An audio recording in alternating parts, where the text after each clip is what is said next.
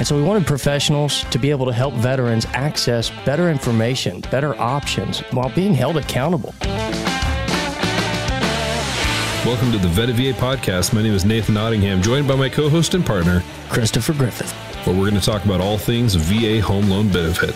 Where we take a few minutes to teach, train, and educate you on the factors that should inform some of the biggest choices you'll ever make. In this episode, let's talk about a couple questions like, are you confused about attorney states versus escrow states? What about wondering what paperwork you should be signing at closing? We're here to answer these questions and more. Each week, we invite guests from the Vetted VA network from around the nation, ensuring that you get insights in diverse regions and markets for wherever you may be considering using your VA home loan benefit. Remember, we're also here to help you in real time. So if you haven't yet, join our Facebook group, search Vetted VA in Facebook, join the group and ask your questions, get answers in real time and solutions to help you on the home buying journey. We're not just here to share knowledge, we're here to help guide you on your journey home. So let's go around the horn tonight. I'll introduce everyone. I've got David Osborne with Logic Lending. You're in Granite Bay. Is that Northern California, David? Yes, that's in Northern California. You can tell I don't go that far north. Are you north of the Bay Area or are you near the Bay Area? I'd say level with the Bay Area, just inward more, right? So in the valley. I gotcha. I'm also joined by Randy Tickle in Salina, Texas. Am I saying it right, Randy? Have I got it right the third time around? Absolutely good. You had to teach me both first times before I could figure it out. Randy's also a mortgage loan officer. And our last, but certainly not our least guest is Sarah Schwacker. Always throws me off with that one. Realtor in Chicago, Illinois, and going to give us the perspective of not just the realtor, but also what closing looks like in an attorney state, which is a little bit unique to other areas. So with that, why don't we jump in? And David, what is closing day? When someone's thinking of closing, what does it mean? And this will be a little bit of a different answer for us in California. Oftentimes, this occurs over multiple days. But why don't you just kind of explain what are the things that are happening at closing that the buyer needs to be aware of? Right. So closing day for a lot of the United States, that's not like an escrow state. What we'll call a table funding state would be the day that you're actually signing all your final loan paperwork.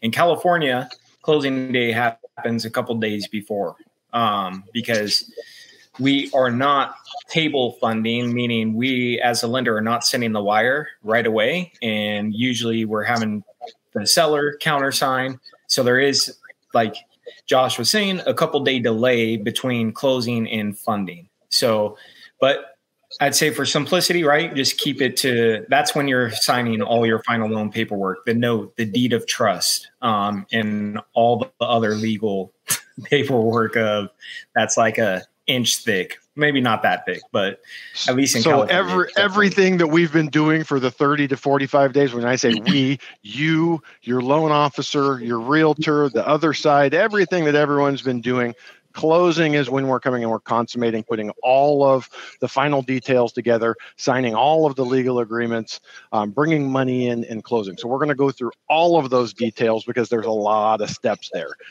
Randy, why don't you start for us and talk about maybe the 7 days prior to closing? Closing is showtime when everything happens, but we kind of have a lull. When we start, you're going to have a contract signed, escrow's open, you make your deposit, you get your disclosures, a bunch of stuff happens. Then we have a couple of weeks where there's not as much stuff happening. About 7 days prior, things start bubbling up again and happening. Why don't you walk us through what that looks like? Yeah, and basically you hit on one of the biggest things is the initial underwrite. When you first start the file, it's going to be submitted to the underwriter for a submission, and then the underwriter is going to come back with some conditions that, if these conditions are all met, then we've got an approval. And then finally, usually about 7 days before close, you're going to get that final clear to close. And that clear to close is really what starts the rest of the wheels in motion. And at that point in time, you can schedule a closing. Now, obviously, we've got a target of closing from the beginning that we want to close on a certain day, but the reality is without that clear to close, that ain't happening. and for hopefully we want to be getting our clear to close soon enough that we have time to get the docs and the final schedule. Going to get that final CD. Typically has to be done 4 days in advance because we're dealing with primary residences. And so you can't close unless you've got 3-day wait period in the middle of that. So we got the clear to close. Go ahead, Randy. Why don't you go through some detail? I think it's important.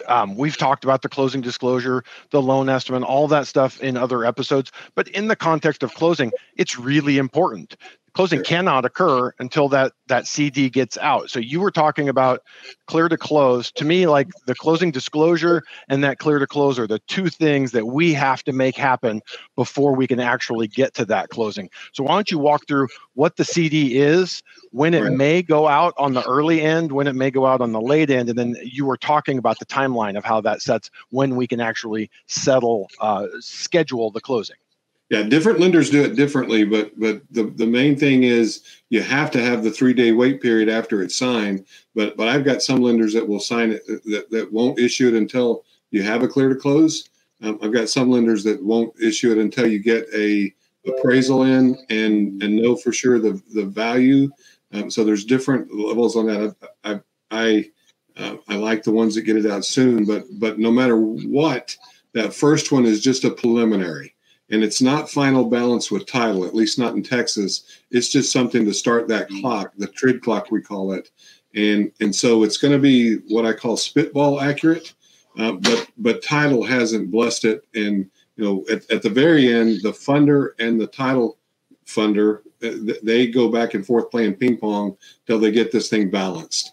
And once they say it's balanced, then at that point in time, the docs can be actually ordered. And so the docs in Texas have to go through a third-party Texas attorney that reviews those documents to make sure that they're all legal with the funky Texas law.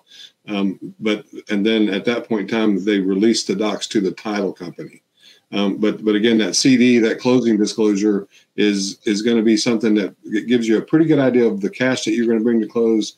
It has a pretty good idea of what your payment's going to be. But it's not final balance on the cash to close, and that they have to balance different things that back and forth between them. Up to that point, the lender has been running based on a template usually, and then the title company is running off of actual numbers on everything. Does that make sense? Absolutely. And would you agree that for the most part, the worst thing that the settlement agent, whether they're at title or at escrow, can have happen at that point is they give you a number and then we find out, the number was worse. So most times, like you said, it's pretty darn accurate. There's a little padded to the high side to make sure the number they give you to bring in, which we'll go through the mechanics of getting your money in for the closing here in a little bit. But they're going to set a high number for that we know will cover the closing. And now you are ready to schedule the closing. So we have the CD. You as the loan officer have ordered the loan documents. So why don't you kind of close the loop on what that looks like for you getting the loan documents over to closing? Now, the funder actually is going to be totally balanced at that point in time. And sometimes that balancing takes all day long. As a loan officer, we're watching 30 things happening, but we're watching that back and forth, and at the end of the day, there might be 40 emails back and forth about, well, I forgot this, I forgot that, or it's this amount and whatever. But at the point in which they both agreed that it's balanced, then during that time period in Texas, they've sent the documents over to the Texas third-party attorney. It's just a matter of having the CD balance, but they're blessing all the legal documents to make sure that the right people are in the right places and the I's and T's are dotted. And then at that point in time, then the funder at the lender is going to say, okay, we've got the blessing from the third party attorney. I'm releasing docs to title. And so at that point in time, the docs will come over electronically. I've been long enough that it used to be that we sent them out FedEx, but they're electronically released. And so they print them all out at that point in time and prepare for the person to actually show up to sign. Perfect. So, Sarah, why don't you jump in at this point? As a realtor, one of these transactions is going. your loan officer and borrower hopefully keeping you in the loop. CD is out, so we have our waiting period expired, clear to close done, docs ordered and over at escrow.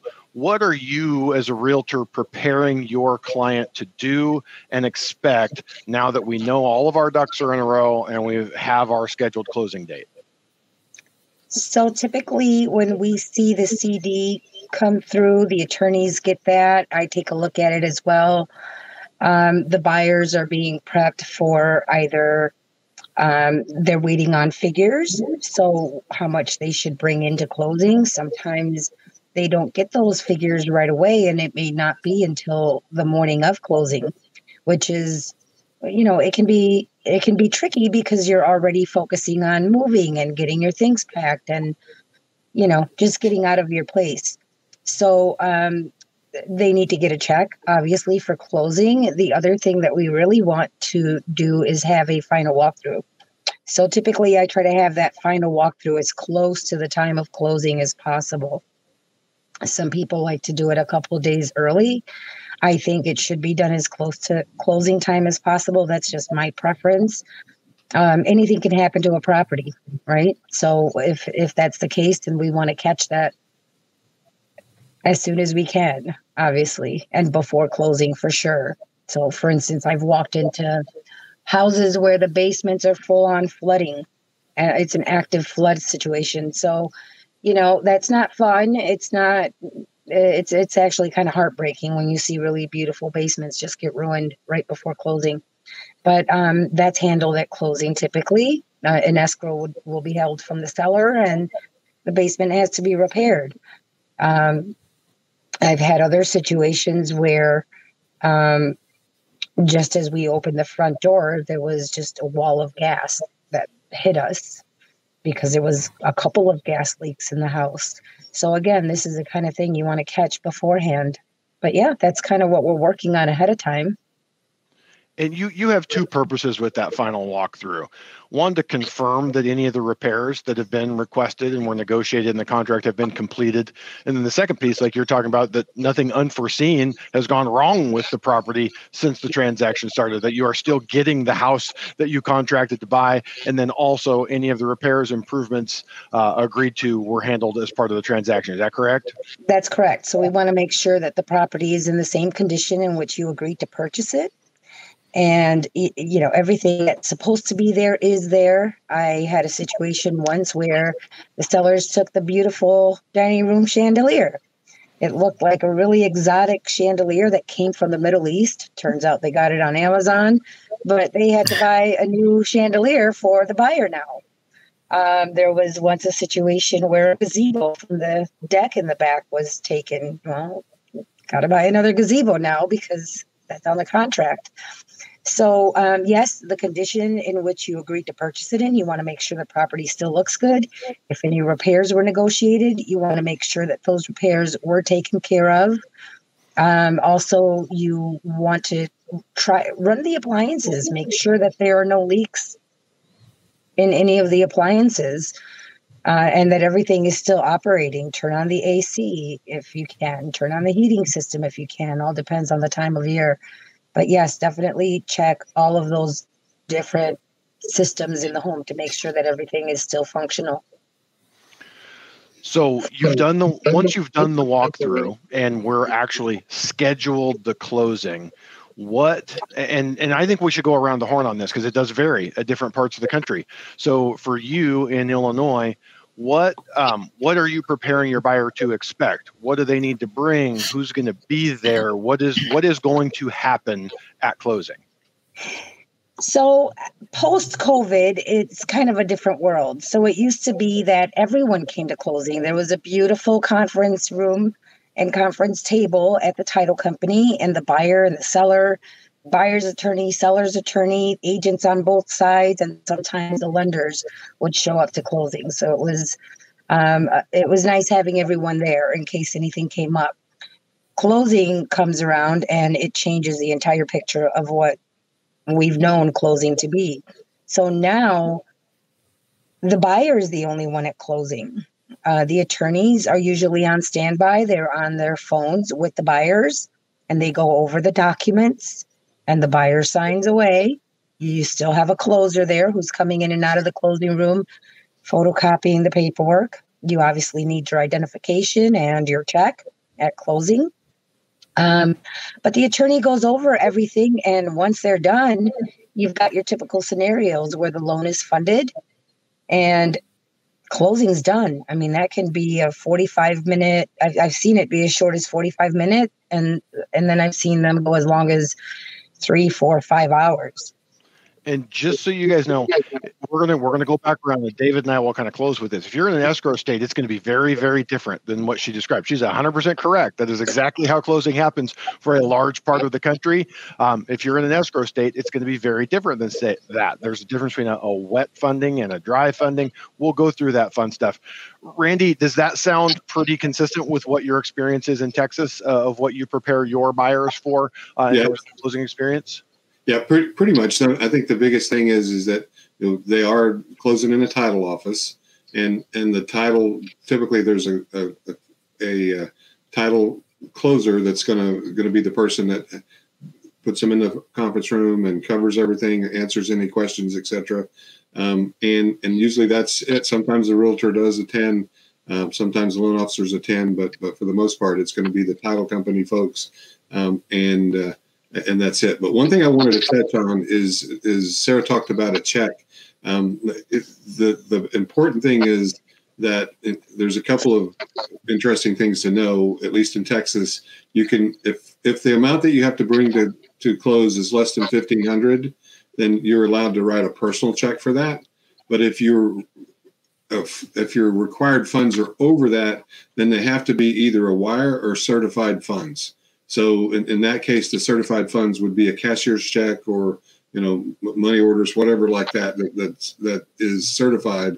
And then the other thing that I would tell you is you can wire, but I know for a fact that you have to be really careful on the wire piece, because there's been fraud where that people have jumped in and they've been able to send the wrong wiring instructions. It's been a massive thing. One title company that I was talking to, it was like $350,000 wire that was being sent, and somehow some fraudulent person got involved and wired that funds to Ethiopia or wherever. So you got to be real careful that you're dealing with the right person. Don't take anything for granted on that. And I would make sure that you're on the phone with the actual title company that you're calling to make sure if you're wiring that's very, very, very, very important. But as a part of the balancing the CD versus the other, sometimes if your schedule is going to be tight and you don't have a balanced CD up until that morning, it can play that you want to use that $1,500 check to your advantage, because you're getting a pretty close number that's given on that preliminary CD. And if you write that, if it's over, if you bring a check for that and it's over, then they will, once the loan funds, that'll be whatever overage will be refunded back to you. And if it's short, unless it's short more than $1,500, you can write a $1,500 check or up to a $1,500 check for that. So it's not quite as stressful if you don't have to be exact.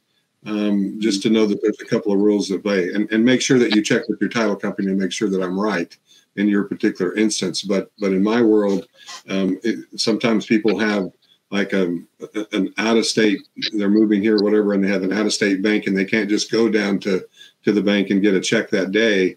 They can get a check in advance with that preliminary CD number, and then write a personal check for that difference, or get a refund. Important. Perfect. Can I add on?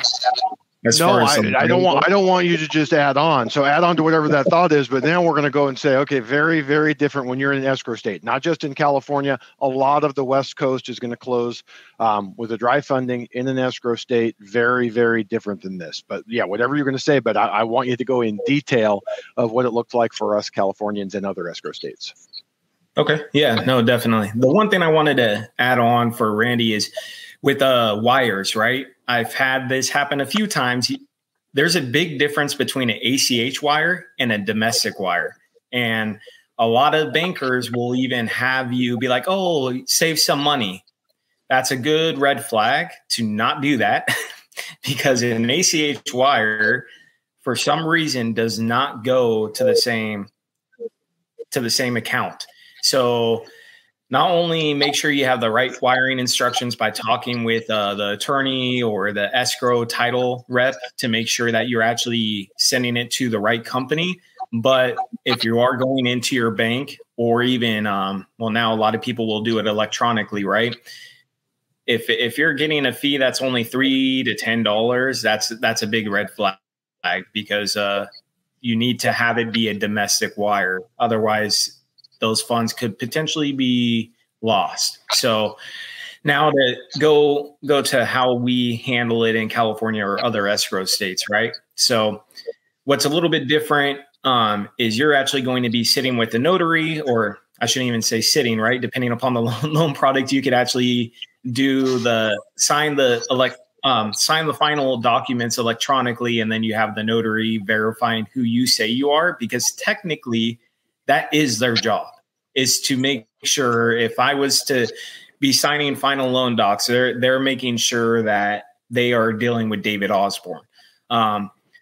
So now we have loan signing agents that will try to do a decent job of explaining it, but I would always say make sure you have your loan officer on standby. That's why there's a huge theme of communication. So you can make sure that if you do have any questions that pop up, that they're able to actually answer that. So, and at that time, you're either going to be bringing in a cashier's check, or I tell my clients, you're better off wiring, depending upon how quickly we're trying to close, because in California, we have a good funds law that if you were to do a cashier's check, and let's say you were signing first thing in the morning, most title escrow companies are going to say that they need to actually verify those funds for 24 hours. So if you were trying to close that day, that's not going to happen.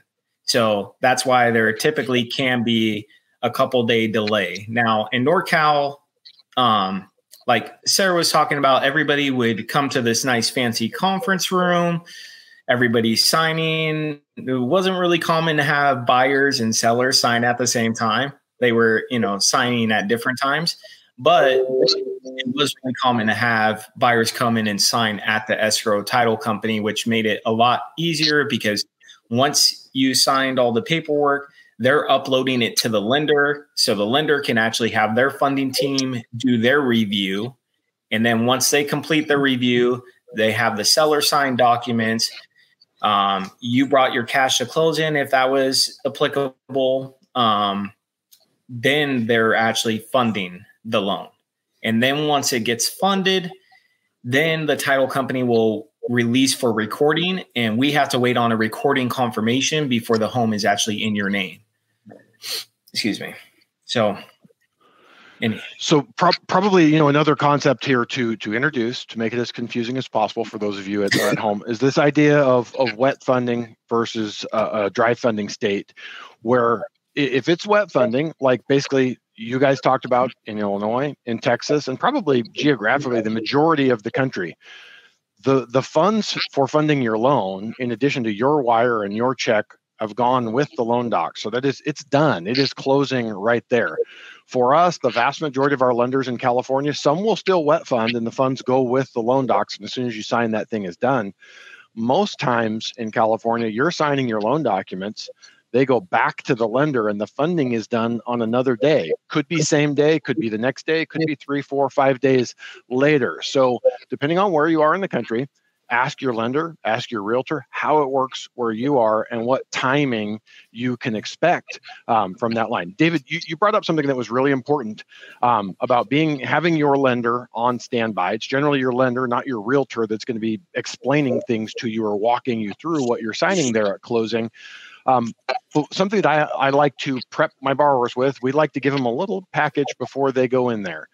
Give them their note and their deed of trust. So the note actually, and if you're in a different state, it can be a mortgage or a deed of trust, but the note is what creates your obligation to pay back X dollars at X amount of interest at a certain amount per month. The mortgage or the deed of trust is what secures that loan to the property. So those are really important. Because your stack of docs at closing is going to be like this thick. Most of them are boilerplate in there to protect your lender from you suing them. It's all boilerplate, just a bunch of gibberish. But you absolutely want to look at your note. You want to look at the mortgage or deed of trust. You want to look at your first payment letter and make sure that that matches what your loan officer told you. Hey, this is what your payment is going to be. And then the last thing that I always like to go through with my clients is that actual settlement statement. Does everything match up? Does it look like we charged you what we said we're going to charge? Does it look like you're bringing in the amount of money that you're supposed to close with? At that point, most everything else in there, the doc signer, the notary, the person at settlement can explain to you. They don't want to get in and explain the details of your transaction. They don't want to answer questions about your interest rate, your loan amount, your monthly payment, any of that fun stuff. But they're comfortable saying, well, this is what this document is. Or we typically check this box. Is that you guys experience pretty much as well? That if you prep the borrower with that up front, I will say less than 10% of the time do I ever get a call at closing. But that's because we do the prep ahead of time. If you don't do that, you're probably getting a call 50, 60, 70% of the time with questions. Definitely. Randy, you shaking your head. You pretty much do the same and prep your people and do a little bit of a pre-review so that hopefully that signing can go a little bit more smoothly and more quickly.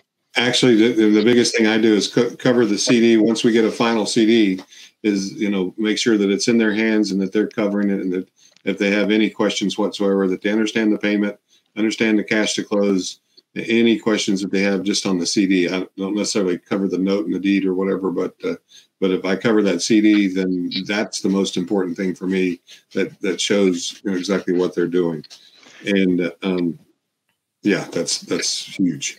And you're 100% correct. The note and the deed, they basically confirm that the CD, which is way better than what we had prior to TRID, the closing disclosure summarizes all that information. It can't say one interest rate there and a different interest rate in your note. It can't say one payment on the CD, a different one.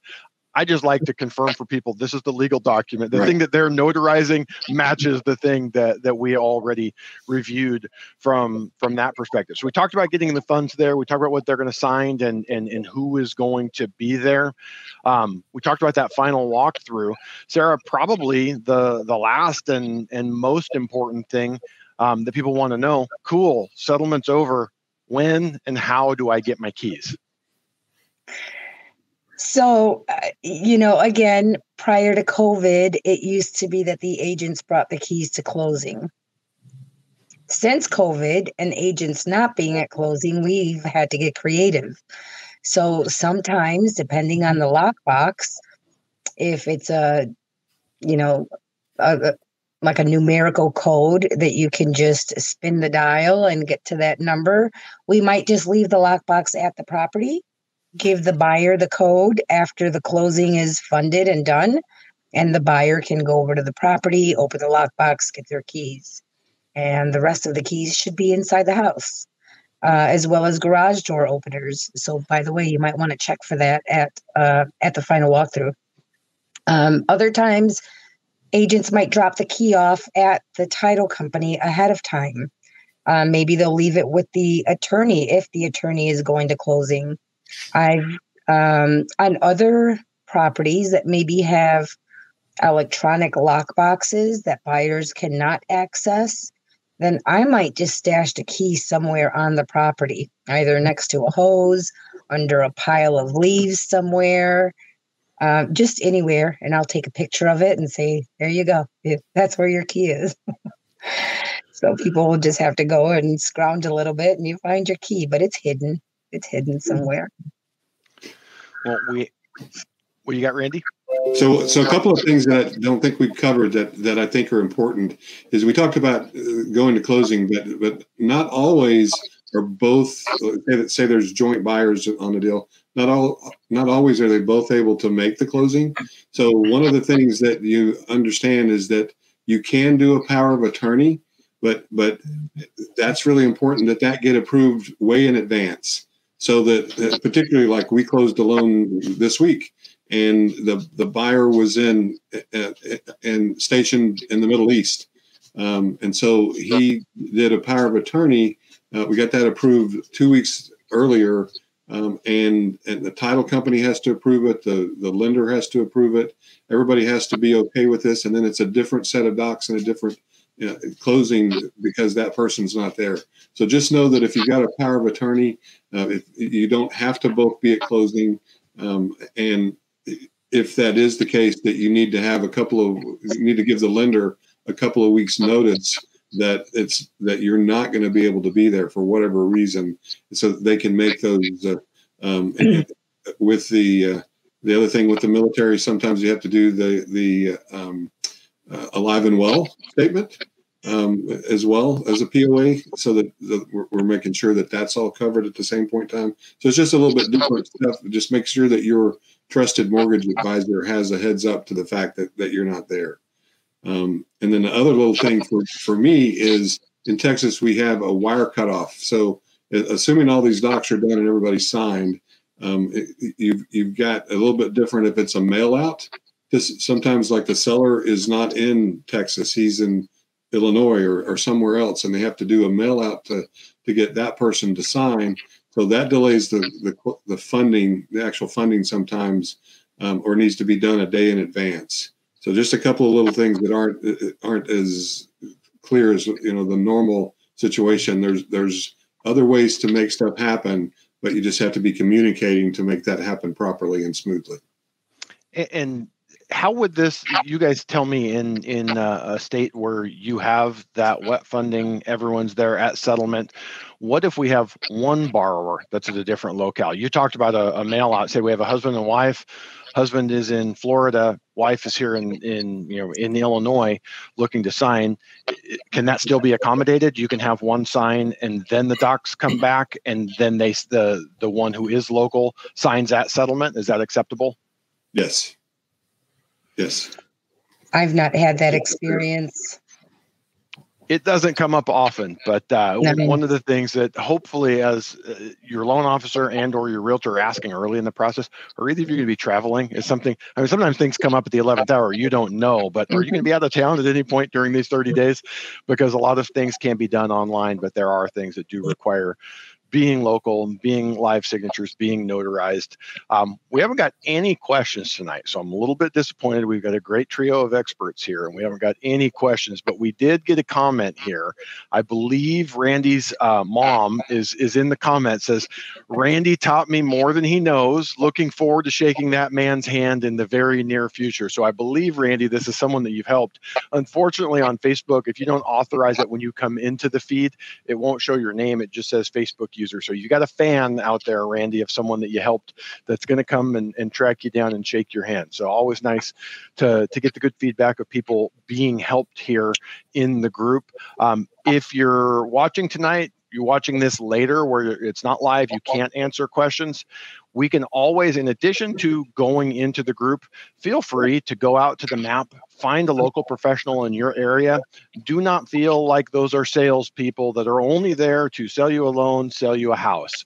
Everyone in this group has been vetted and trained to be here to serve, to reward you and return the sacrifice that you gave by being here to serve you with answers to your questions. So if you have questions about anything related to mortgage, real estate, you can go out to the map, find someone local in your area, and they will be happy to answer your questions no matter where you are in the process and go through that. So if we don't have any questions pop up, what we're going to do is go around the horn, give everyone a chance to kind of give your final thoughts, anything that we didn't cover yet. Looks like we got a comment, someone in here saying about closing in Hawaii. We'll see if that pops up.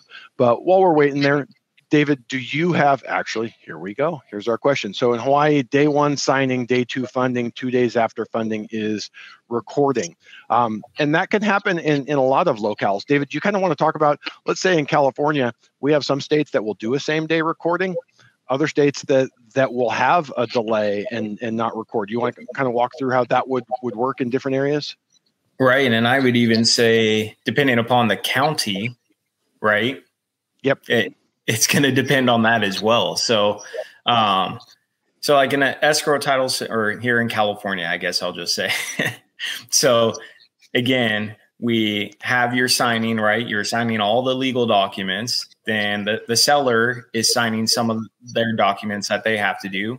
And then we are getting that back over to the escrow title company. That's why before COVID, everybody would sign at the escrow title company, but it's a little bit, some offices allow it, some don't. Now we try to sign as close to that escrow title company as possible. So that way the notary, who again is just notarizing the legal documents, verifying who you say you are, they can drive that package over. Then they are uploading it again to the funding department, right, of the lender. Once we, or I shouldn't say we, once the funder verifies that all the initials, all the signature pages have been signed, then we will release the funds as the lender to the title company. They act as, what would you describe it, Josh? Like what, Switzerland when it comes to money? Like they're the disinterested third party, right? That is handling the funds between the buyer and the seller and the lender.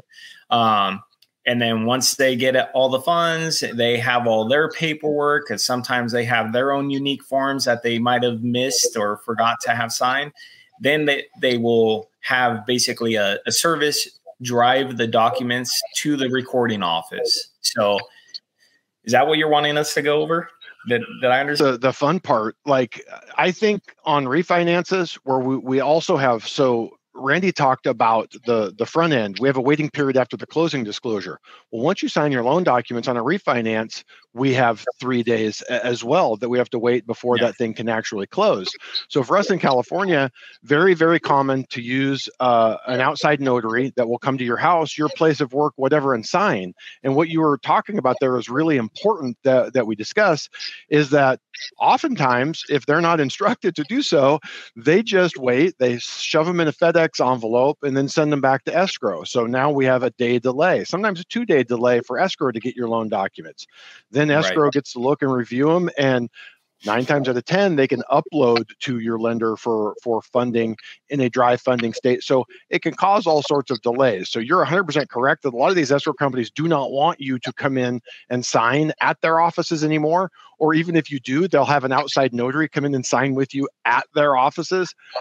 I know it's a little bit of a pain in the butt, but on a purchase where time is of the essence, if possible, especially if we're getting close to closing, definitely better to go into escrow, or like David said, sign really close to escrow with a notary who is prepped and knows that we need you to drive those back over to escrow and not drop them in the overnight later where they can get lost. I had one a few months ago that 3 days later, the docs had not showed up in FedEx. They were having weather delays. I'm like, the weather delays are on the East Coast. We're in California. I don't know what you're talking about. But thank God, 3 days later, the loan docs did actually show up. Well, I think we have a bunch of shy folks tonight, because as soon as we came here at the end and started asking about questions, we have a good chunk of them to go through. Sarah, why don't you handle this one? You had talked a little bit about timing, how quickly, how long it can take. This person that's viewing wants to know, how much time should I schedule for my signing? What's the fastest it could possibly get done? And what's kind of their worst case scenario of how long they should plan on being there? If the transaction flowed smoothly, that's usually a good sign that you will have a fairly quick closing. So it can run anywhere between 45 minutes to maybe an hour and a half. That could be a very normal, typical closing. However, if it's a contentious transaction, in which case they may have the seller in a completely different room, it can take a couple of hours. If there were issues in the appraisal that maybe were not cleared, but that didn't get caught till closing, that can be a problem that can delay closing. So I have seen them go on for, up to 5 hours, and maybe even not close till the next day. So we call it dry closing here, where everything is signed, but the loan isn't funded. It may not be funded until some last requirement is met. And at that point, they fund the closing. A 5-hour closing sounds awful. I don't know about anyone else, but that sounds awful. Yeah. Dave, Randy in California, Texas, does that sound pretty consistent? Hopefully not 5 hours, but I would say if you've been fully prepped and Randy's reviewed the CD with you on the front end, you could probably get it done in 25, 30 minutes on the short end. There's a lot of papers and you want to make sure you get them all signed in the right place. And a couple hours, if you're really dotting I's, crossing T's, and you want to read and review everything, would that be a pretty safe answer? Absolutely. One of the big things that always cracks me up at closing is there's like 5 different documents that say I'm not going to cheat and lie. And it always cracks me up if I'm actually at the closing, because like if that first 3 didn't get you, but that 4th one, you're going to finally break down and say, hey, I'm cheating and lying. So there's that kind of stuff in there that there's really shouldn't take much time to sign. But if you want to read every line and to ask a question about I've been at a 5-hour closing before, and it was not fun. But that's just who we were dealing with. No fun at all. Well, we've got another question here, and if whoever asked this is still here, I'd like a little bit of clarification. Is there a limit on my second VA loan? I believe the question here is about secondary or bonus entitlement. If you want the long answer, we did a whole hour-long episode on that a ways back. You can find it on the YouTube channel. If you search around the Facebook group, you can find it.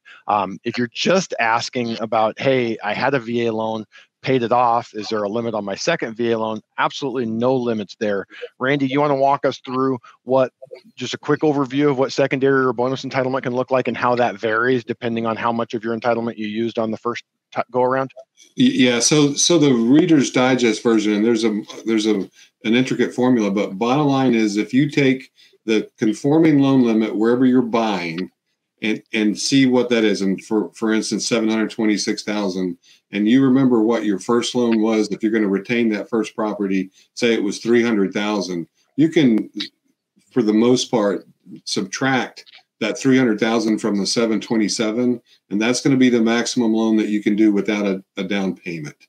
Okay, that's the short cocktail napkin way to figure this stuff. There's more where they do different things, and that's assuming that you don't have any entitlement tied up for foreclosures or anything else like that. But if you have the full entitlement available to you, and you used $300,000 on the first loan, and the second loan you're buying in a state or in a county that's $726,000, there are counties that are in Hawaii or that are $1 million or whatever that number is. But so it goes on the county that you're buying in, and you subtract those two. That's the short answer. Perfect. And if you want the long answer, we have a very, very thorough full hour on that. And I believe on the YouTube channel, shameless plug here for the Vetted VA YouTube channel. If you're not already subscribed there, go out and check it out, because I think Adrian did like a 5-7 minute video that actually walks through the calculation of how to do it and gives you some links to some different calculators that you can use. I'm going to stick with you on this, Randy, because you opened up Pandora's box on the power of attorney. Are there any additional requirements above and beyond a normal signing if I'm using a power of attorney? Just that it be approved. That particular power of attorney has to be specific to this transaction. It can't be a general power of attorney that you give. It has to be specific to this address, to this particular closing with this particular property. And then again, if you're in the active duty and you're not there at closing the power of attorney, you're going to have the alive and well statement done that day as well. So really, that's the big thing is your folks are going to have to approve it in advance. Give them a couple of weeks. Don't drop it on the day before closing and say, hey, my guy's over in Dubai. Give them a couple of weeks notice, and they'll walk it through the right channels. Perfect. So we do have one more question here. And if you guys are still watching, you have a question, don't hesitate, throw it out there. We will circle back to it.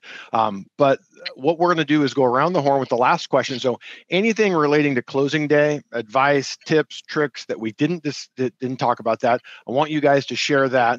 But at the same time, our last question here is, what crucial advice would you give to a first-time home buyer? So why don't we start with you, David? Crucial advice to a first-time home buyer, anything we didn't cover on closing day that you would like to discuss? Okay, so the first thing I would always say for a first-time home buyer is to do a budget. I don't know how many people that I talk to that don't take that initial time up front, especially in this market where a lot of places in the United States, affordability is being pushed to the max.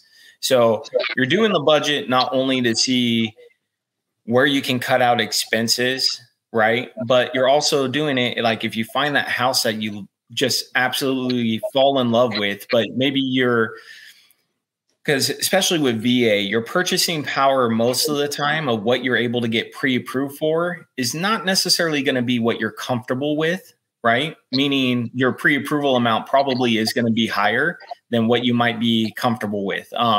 So I'm surprised at how many people I talk to on like a daily basis that don't do that. So it allows you to just know truly where your finances are. That's why that's super important.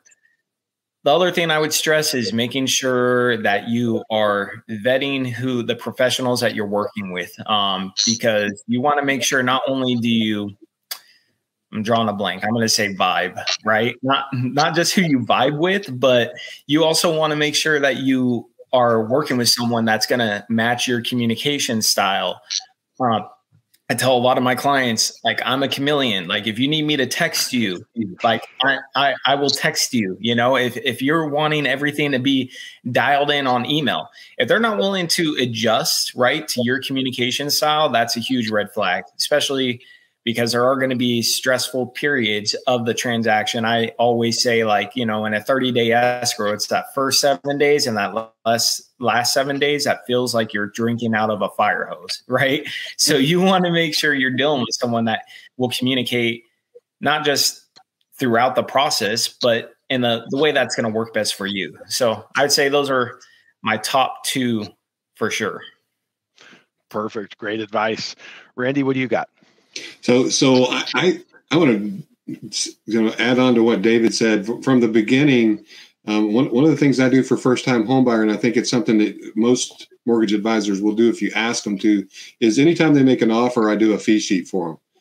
And the fee sheet's not a full loan estimate because we're not to that point yet, but it's a spitball thing that's going to tell you pretty much what the payment is, going to tell you pretty much what your cash to close is. And you need to be communicating and looking at that stuff to make sure that you're comfortable on the offer that you're making before you go to the closing table. You want to make sure that that's been communicated to you. And I would say overall, the biggest thing that again, tagging on to what David said, is find people that take the stress out of the process. And one of my things, I've been doing this for a long time, and I love really good realtors that don't multiply the stress, they diminish it, because there's answers and that they know what they're doing, et cetera. You know, as a first-time home buyer, and really if you're just it's a huge thing you do, whether it's your first time or not, that you be in a position that you're dealing with a great team and specifically folks that know and love the VA loan, but that also folks that don't add stress to the process. Some people, just their nature is they love drama.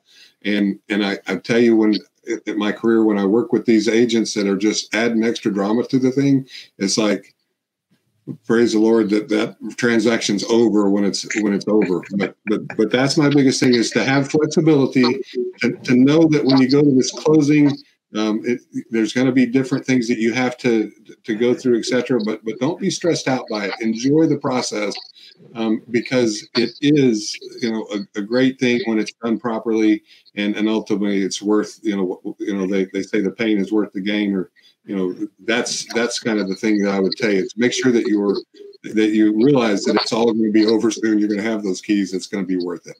I want to kind of piggyback on something that each of you said that's really important. David mentioned the difference between what you can afford and what you can qualify for. Without budgeting, you don't know what's truly affordable. And especially with VA loans, we can generally get you qualified for a lot more than you are comfortable with.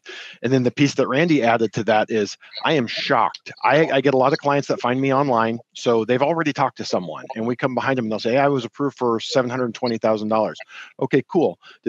What did they tell you the payment was going to be? What did they tell you the cash to close was going to be? Oh, I don't know. We didn't talk about that. Like it's mind-boggling, but it happens a lot. I'm not saying it happens the majority of the time, but it's not an insignificant amount of time. People have talked to lenders who tell them you're qualified for this, you're pre-approved for this, but they don't know what their monthly payment is going to be, and they don't know what they need to be prepared with at cash to close. Those are really important things to go through. Just wanted to kind of underline those in red that the two of you had mentioned there. Sarah, maybe from a realtor's perspective, what's jumping out at you as closing advice and advice for a first-time buyer? Yes. So I have to agree with Randy and David. You have professionals on your side, and I think that you really need to trust that they are working for you. Obviously, if there's been issues along the way and you feel that they're not trustworthy, yes, it is important to keep your finger on the pulse. No matter what, you want to know what's going on. But it always saddens me when I see people come into the group and they're so stressed out. It's almost like a theme where, it's not in vogue to be stressed out. It's not okay either. If you are, as a buyer, are stressed out, someone's dropping the ball somewhere along the way, unless you tend to live your life in a stressed out state of mind, if you will.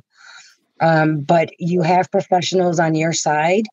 Rely on them, trust them, and know that they're doing the right thing for you. Obviously, we always say trust but verify, which is why I say keep your finger on the pulse of what's going on and just make sure that everyone's doing what they need to do. But trust that they are working on your behalf, and it's not all going to just implode on you. So, and definitely use the group as a resource. If there's anything that we can help you with, I mean, we at least try to educate you, because I think that when you come from a place of education, it helps to put everything in perspective for you and keep you from being so stressed out. So that's my first tip.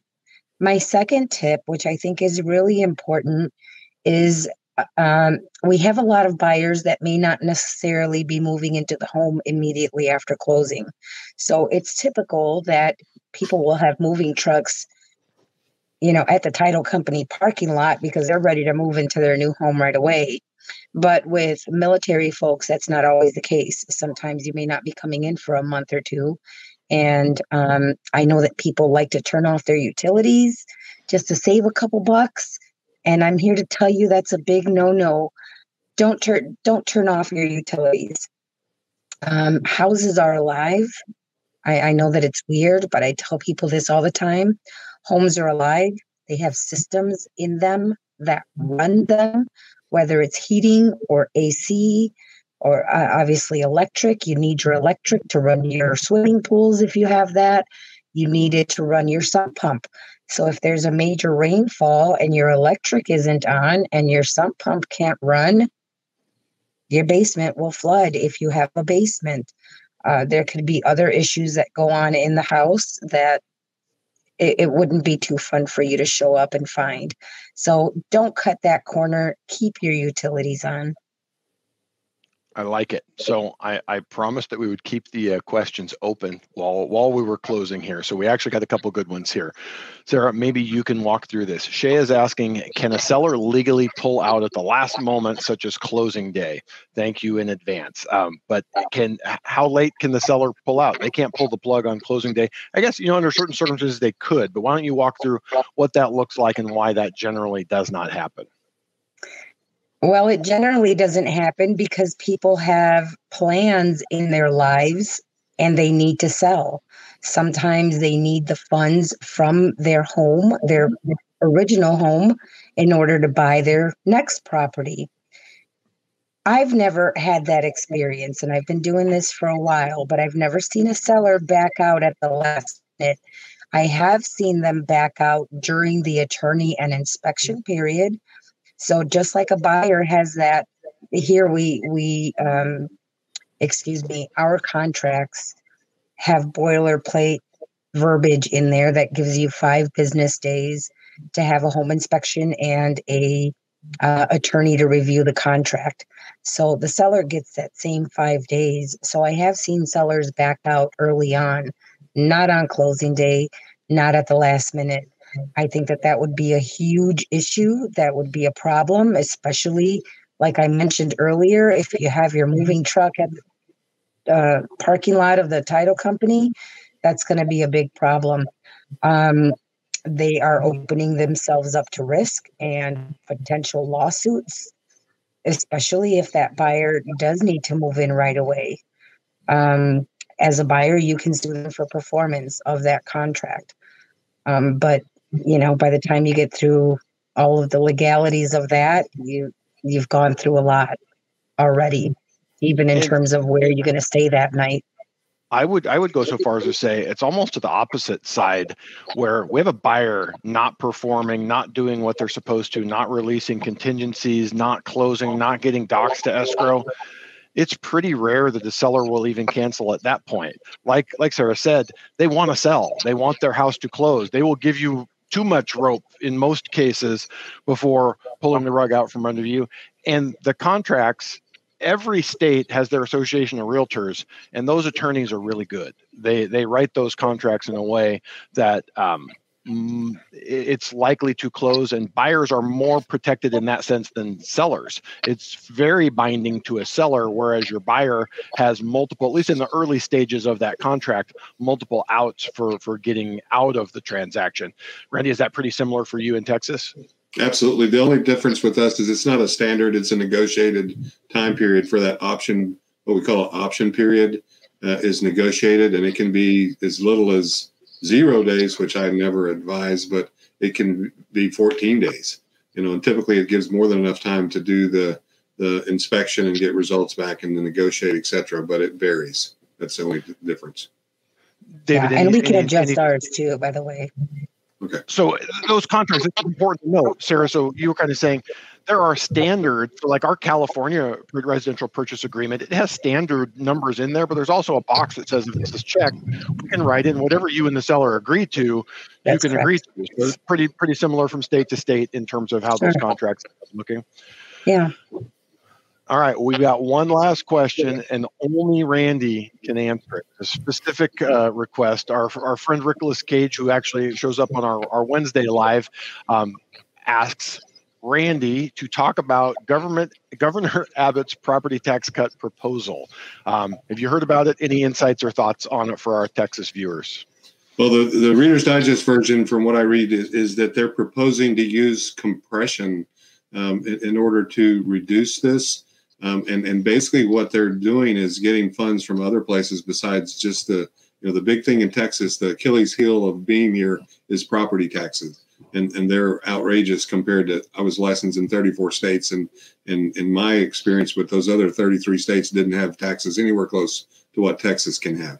So the compression is where that basically that there's using other funds from other places to bring the amount down that's actually coming from the home buyer and make it where that the home buyer is going to be saving. And I think they said, according to what Abbott stuff said, like roughly like $3,000 a year, which will be huge for me. But there's a couple of different versions, but they're using compression to make the taxes go down, and then they're going to limit the amount that you can pay, which right now it's pretty much unlimited. I have an important and secondary follow-up to this, Randy. Rickless here has a Texas Tech helmet as his avatar here. In the Tickle household, is that allowed? Are you allowed to be a Tech fan, or where do our allegiances lie? My brother and his boys went to Texas Tech, so that's allowed. I'm from the old. I went to Rice, and my thing is my three favorite teams are the teams that are playing. Whoever's playing Texas, whoever's playing Texas A&M, and Rice. Those are my three favorite teams. So I like it. I know I went to play the basketball tournament in high school at Texas Tech, and in Lubbock, it's not much to look at, but the co-eds were a lot to look at. So I was highly interested in going to West Texas and the dusty, dirty plains, just because the ladies were very, very friendly, nice, and attractive while I was there. But I was younger then. I got that all out of our system. My brother also has a wife from Texas Tech, so I don't blame him. From what I saw saw that was a good place to locate a wife, but that's all I know about Texas Tech. I did like their basketball arena, and I like their ladies. All right, guys, we've had a pretty good conversation on this. We were able to answer a bunch of questions. Again, if you're watching at home, if we didn't get your questions answered, go out to the Facebook group. Go to the map, find someone directly. What I was going to say, my advice to a first-time buyer is it is never too early for you to talk to both a realtor and talk to a lender. I would almost say talk to them before you are ready to buy. There's no pressure. You don't feel like you're going to get sold. You can say, hey, I'm thinking of buying next year. I'm thinking of buying at the end of this year. Get all your questions out in the open. Get them answered where there's not the pressure of, hey, I need to get pre-approved and I need to buy now. You can sort of get your ducks in a row, make sure that there's nothing lurking there that you need to be aware of, need to be working on before you get ready. So these guys all had great advice. I appreciate you all watching. We'll be back here next Tuesday with another batch of experts. So again, thank you three, and we'll be back next week. Honored to be here. Thank you.